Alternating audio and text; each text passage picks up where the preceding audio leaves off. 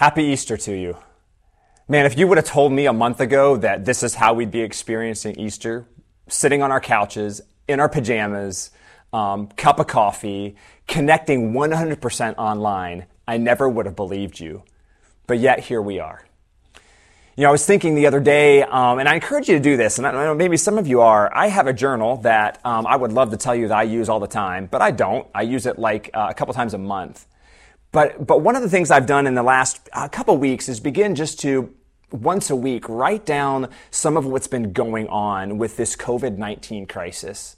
And I encourage you to start writing some of this down. Get out a journal, start typing up something that describes some of your experiences. What's going on in your life? What are you thinking? What are you experiencing? What are you feeling? And use as much detail as you can. And you're going to want to do that because one day we're going to sit down with our kids, and you're going to sit down with your grandkids, and they're going to need to know what happened in the spring of 2020. And they may not believe you if you just simply said, yeah, it happened. All right? It'll feel like to them like that story that you and I are also too familiar with, where maybe your grandparents or your parents said, oh yeah, back in my day, we had to walk to school barefoot in the snow, uphill, both ways. Like where nobody believes that, right? So instead, be sure that you tell them in detail what you experienced and how you experienced it, so that when they hear it, they can believe it. When I was a kid, there was a cemetery by my house. Now, it was right next to a park that my dad would take me and my brother and sister to hike around sometimes, but sometimes we'd spend time just walking through the cemetery. And I remember vividly, there was this old rusted out iron box, about 4 feet long and maybe 2 feet wide. And what was fascinating was that on top of this box was this iron dog, a statue of a dog. And I think it was a Labrador, if I remember correctly. And I remember my brother and I would spend time making up ghost stories about how this dog at night would rise up off of this iron platform and glowing like, of course, only ghosts do. And he would step down off of that and wander the cemetery at night. And I remember, man, that we would freak ourselves out with that story. But we also would spend time as kids just walking around that cemetery. And I do this sometimes with my own kids as well, because there's something fascinating about cemeteries. And we would go and we would try to find the oldest headstones, right? The ones that had been weathered, and look at them, and we would read the names and try to find the oldest birth date, right? How old they were when they died. And we would imagine what their life was like and how they died. Right? And it was just fascinating for us to do that. There's something about cemeteries. And when I think back about those times, there are two things that I know for sure. One is that you and I, every single one of us, one day will be put into the ground. And perhaps one day somebody will walk by our grave and they'll wonder how we died, and they'll read our name and they'll see when we were born, and they'll be left to imagine what we believed and how we died. The second thing I know is true, and I know this one's true because no one's ever seen or experienced this. I'm fairly certain that there's not one of us who will raise up out of our graves glowing like a ghost and wandering the cemetery at night. Now, Christians have believed for 2,000 years that Jesus, 3 days after he was executed, walked out of his grave alive. Now, there are many important questions that we need to answer in this life, questions that don't just beg an answer, but really compel us to have an answer for them. And I think this might be one of the most, if not the most important ones. What do you believe about Jesus? What do you believe about Jesus? See, our answer to this question matters. And it matters perhaps more than any, because we aren't left standing at a grave of Jesus where we're reading a headstone and just left to imagine. No, instead, those who were witnesses to his life and death, the bystanders who saw him alive, claim that you and I are standing at an empty grave. So perhaps our answer to this question matters most.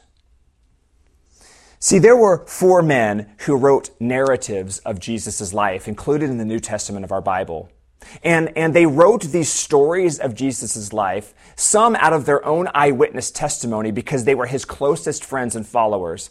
Others they will have spent time with and interviewed eyewitnesses to Jesus' life and death. And one of these men, his name is John.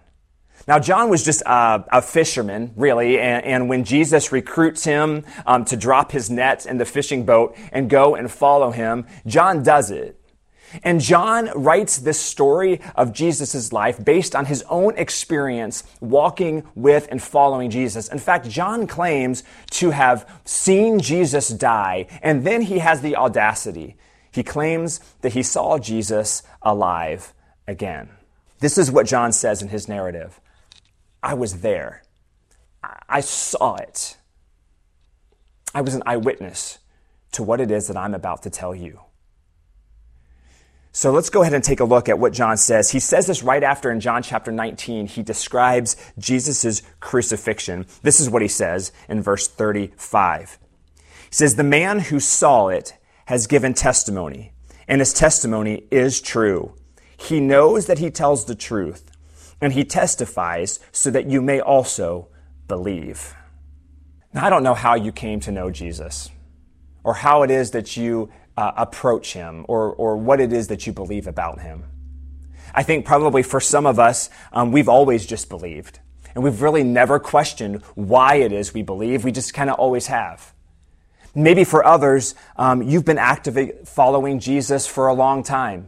You've been experiencing life as you've grown to base your identity in him, as you've grown to be more and more like him. But for others, maybe you believe just because at some point in your life, someone told you you should because that's the way to get to heaven. And so for some of us, we follow Jesus or we believe in him because it's kind of like a life insurance policy. It's a safety net because you want to go to heaven. Now, for others of us, maybe we've believed something. We believe something about Jesus, but kind of the details and the issue of the resurrection has kind of been pushed out of our minds. And so we've approached Jesus often like we do maybe our favorite actor, right, who's been caught up in a scandal. Like you really don't know, but you want to enjoy his movies. And so anything of controversy, you just kind of push out of your mind. Maybe you're skeptical. Maybe you don't even know what to believe about Jesus, but you're pretty sure you don't believe that he rose from the dead. And considering all of the reasons why some people do that I just mentioned, I don't blame you. You see, if John were trying to convince us of a story, if he were trying to concoct a story that he knew wasn't true, none of the writers of the narrative of Jesus' life did so in a way that you and I would expect. First of all, these bystanders include details in their story that don't seem to move the story along. They share these details that just don't seem to help us understand what the point is. I remember summers sitting around a campfire when my kids were a little bit younger in our backyard on a cool summer night. And we would get into this thing where we would start making up ghost stories. My kids would make up these stories and they would add all of these crazy, fantastic details to the story. And every time they added this detail, it just further proved that what they were saying was complete fiction. I don't know if your kids do this. Kids are terrible storytellers, right? Because they add all these insignificant details. And then I remember that my kids would even tell it in this tone. They'd have this look on their face, but also this tone in their voice that they knew they didn't even believe what it is that they were telling us, right? And that seems to be what we get from John and even from the others. We get these details that just don't seem to move the story along. At one point, John mentions that there's this sign that is nailed above the cross, above Jesus' head, and it says, "Jesus of Nazareth, King of the Jews." And he mentions to us that, oh, by the way, it was written in 3 languages, in Aramaic, in Latin, and in Greek. He goes on to say that the soldiers that crucified Jesus take his clothes and they play some dice game in order to see who could win this prize of this man who was being executed. John even tells us that Jesus at one point from the cross looks down at John because he was there. And John tells us, Jesus says to him, hey, when I'm gone, would you be sure to take care of my mother? John also includes these phrases. Some of them Jesus says that seem to be, okay, so why are you telling us this? Jesus, at one point, John says, looks down from the cross and he says, I'm thirsty. And then John tells us that after Jesus died, he gives us by name these two Jewish religious leaders who come and ask for permission to take Jesus' body down off the cross and prepare it for burial. Like this is what John tells us in chapter 19, starting in verse 40. Taking Jesus' body, the two of them wrapped it with the spices in strips of linen. This was in accordance with Jewish burial customs. At the place where Jesus was crucified, there was a garden, and in the garden, a new tomb in which no one had ever been laid. Because it was the Jewish day of preparation, and since the tomb was nearby, they laid Jesus there. Man, John gives us these details about gardens and burial customs and Jewish holy days. And it's almost like, what's the point, John? What are you trying to tell us? And here's the thing. The only time that details matter is if you claimed to experience it yourself. Here's something else. These bystanders paint themselves as doubters. Because here's what John and the other writers of Jesus' narratives tell us. That they didn't believe he was going to rise from the dead. No one that Jesus knew believed that he was actually going to come back. In fact, John tells us, and others tell us, that after Jesus' arrest and crucifixion, they all ran and hid. Like they ran and hid from the Jewish and Roman authorities. No one was at the tomb come Sunday morning waiting for Jesus to walk out. Now, John tells us that there were some women who went to the tomb, but they were only going there with burial spices and other things to further perform Jewish burial customs because they thought Jesus was dead. And it seems that if these guys were making up a story that they wanted you and I to believe, that Jesus' closest allies, his friends, would have painted themselves as these heroes kind of the faith, where they're anxiously awaiting at the tomb Sunday morning because they know that their master and Messiah is going to walk out. But no one was there. And they tell us this. They didn't believe he was going to walk out of the grave. He was dead, and everyone who knew and loved him believed he was going to stay that way. You see, no one trying to convince you that something is true says that they don't think it's true themselves. No one trying to convince you of something admits that they don't think it's true. That is, unless they too were surprised by the event that they soon would be witness to. Jesus was going to walk out of his grave very much alive. If you believe that Jesus rose from the grave, I believe that, and so have millions of Christians who have come through the ages before me. Or maybe you're skeptical and you're not sure what to believe. Keep this in mind. Jesus' first followers, his resurrection was far more unbelievable for them than it is even for you and me today. See, these bystanders admit that their story is unbelievable. They admit that their story is unbelievable.